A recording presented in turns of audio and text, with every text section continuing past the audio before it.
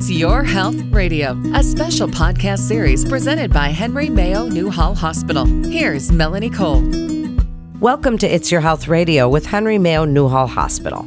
I'm Melanie Cole, and today we're talking about how to handle a cancer diagnosis as a mom with young children. Joining me is Amanda Kasahara. She's a pre-op and PACU nurse with Henry Mayo Newhall Hospital.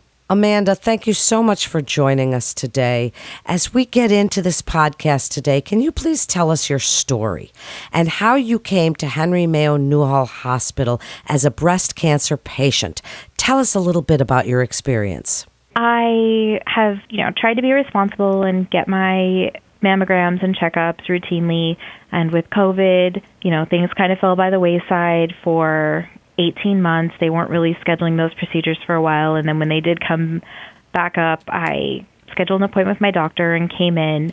There really wasn't anything that I was concerned about. I just wanted to make sure that I was on top of my stuff. My mammogram was normal, and then I had an ultrasound done. And when they did the ultrasound, there was an area of concern that the radiologist insisted on biopsying.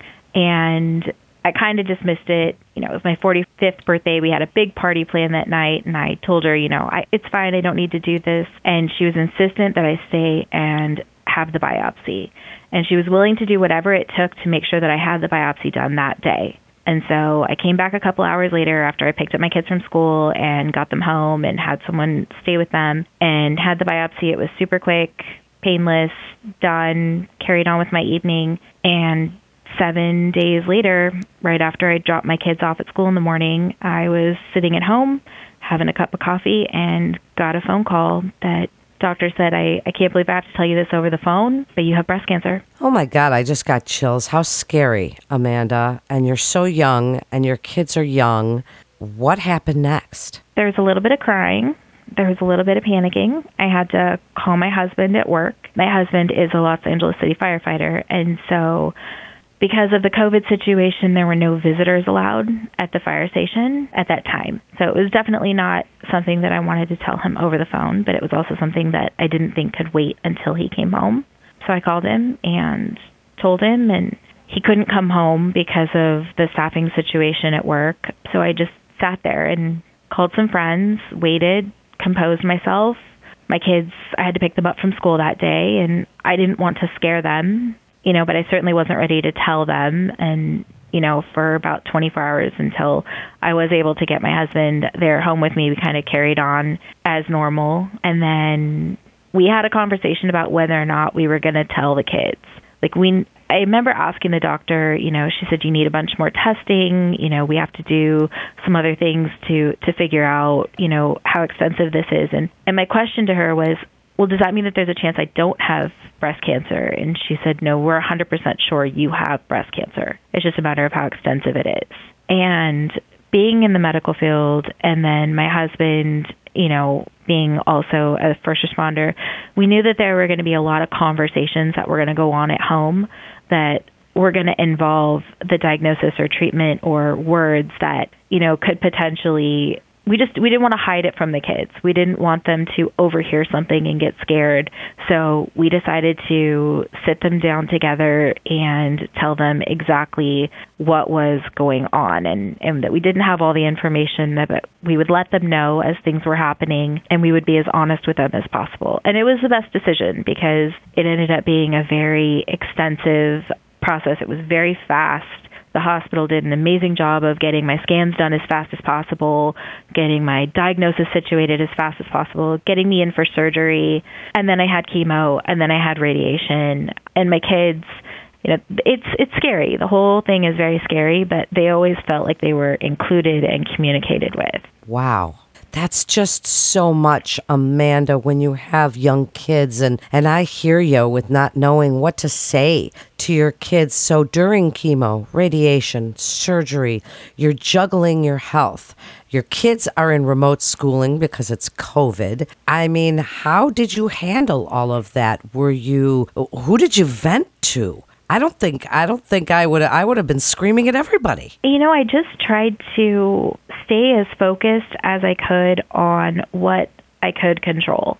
We made the decision that I was going to have chemo. We made the decision that I was going to have radiation. I had to give up a lot of things, like the house is not going to be clean today. I'm not going to be making dinner for you guys today. At one point in the middle of November of 2020, right before I started chemotherapy, there was a huge surge in COVID and the Delta variant. We had to take the kids out of their sports. One of the girls played club soccer, one of the girls ran cross country, and my son plays ice hockey. So we have very busy schedules, and we had to pull them out of all of their sports, which was really hard for them because that was their outlet and that was their place of, comfort, where their friends were, where they were able to be normal, where they weren't at home with mom who was sick. And so we had to learn how to balance that at home, trying to keep it light and trying to keep it structured so that the whole house wasn't just about mom being sick, even though that was still there. And then my husband was gone 10 to 12 days a month at the fire station.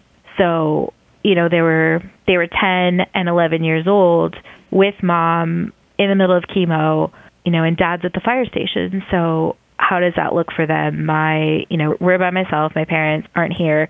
So we have an amazing set of friends who stepped in and were willing to not see other people because we were trying to quarantine and be responsible with COVID, and because we didn't want me to get sick because that would have stopped my ability to have chemo. We would have had to wait till I finished with the COVID infection. So we had an amazing, basically, community of friends who put their lives on hold to get me and my kids through this whole process, and we're incredibly grateful for them. That's lovely to hear that people really can come together when that is so necessary. Gosh, this experience is just harrowing. So how about your experience with Henry Mayo Newhall Hospital? How did they help you navigate this diagnosis? And I'd like you to tell us what in particular stood out about the care that you received, the doctors, the staff as you worked there. Tell us a little bit about what it's like to be a patient and what really stood out for you. I can't say enough, honestly, as a patient and as a staff nurse.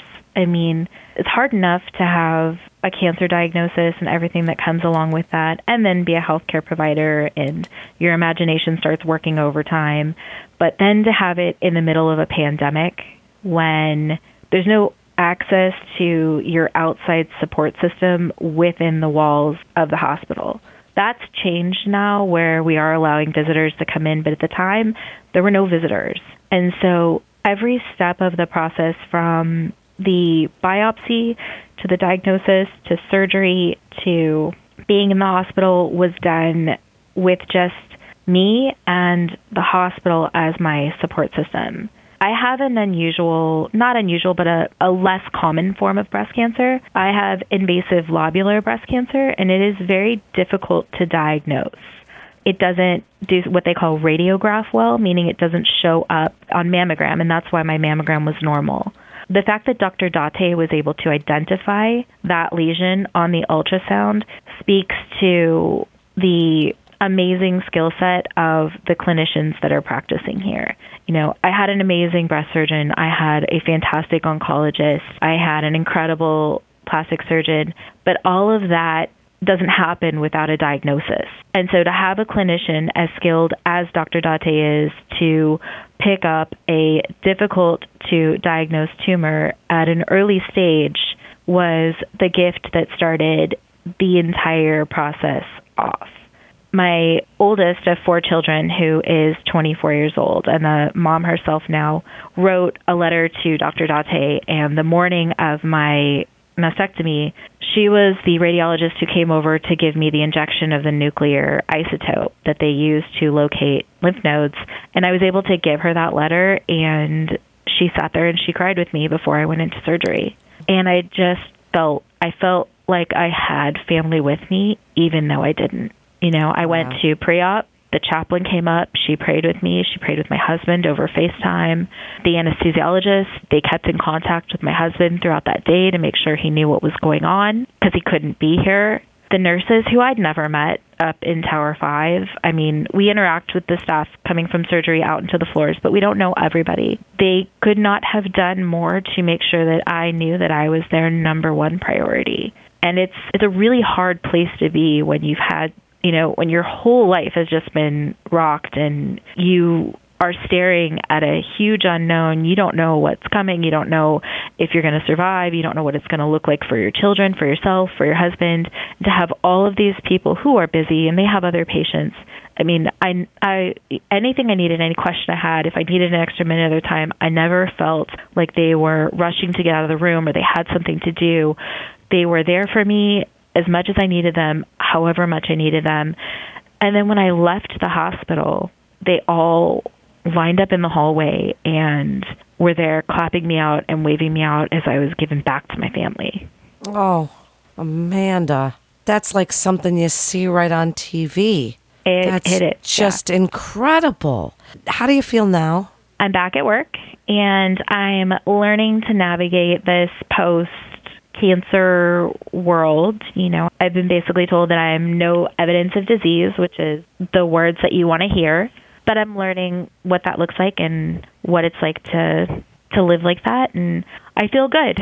I just hope that in this whole process of being able to be the testimonial speaker for the hospital this year for Sheila Veloz, that I'm able to reach out to other young women to get in and get their testing done and realize that at the end of this, what you benefit at the end by being able to be there and be with your family and move on is worth more than the fear of getting in and getting diagnosed. And I'm so glad that you are here to share your story.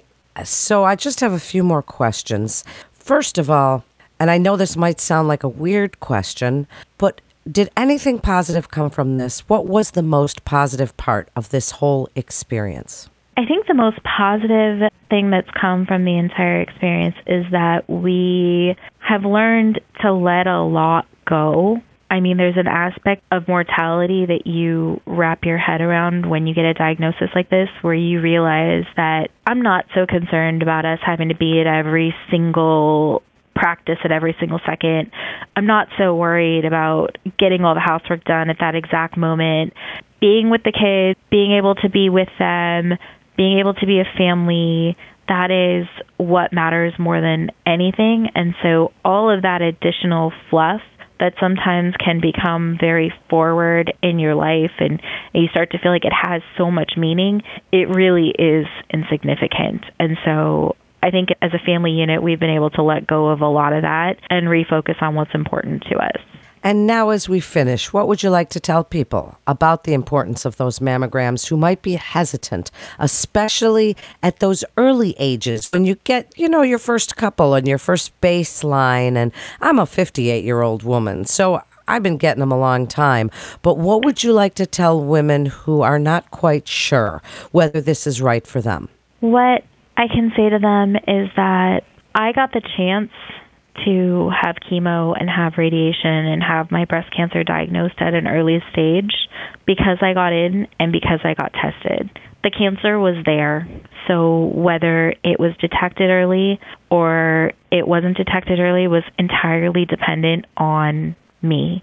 Getting in there and getting it done, that doesn't cause the cancer. It's there, and they're going to find it if it's there. And every single day that I sat there in chemo and every day I sat there in radiation, I was thankful for the opportunity to be there and to fight for my kids and to fight for my husband and to fight for myself, because if it had been diagnosed later or if it had been diagnosed too late, I wouldn't have had that opportunity. So get in and give yourself the opportunity to fight. Beautifully said, Amanda. Thank you so much for joining us today and sharing your story and how scary that must have been. But you sound like just such a strong lady, and we thank you again for coming on and sharing that difficult time with us.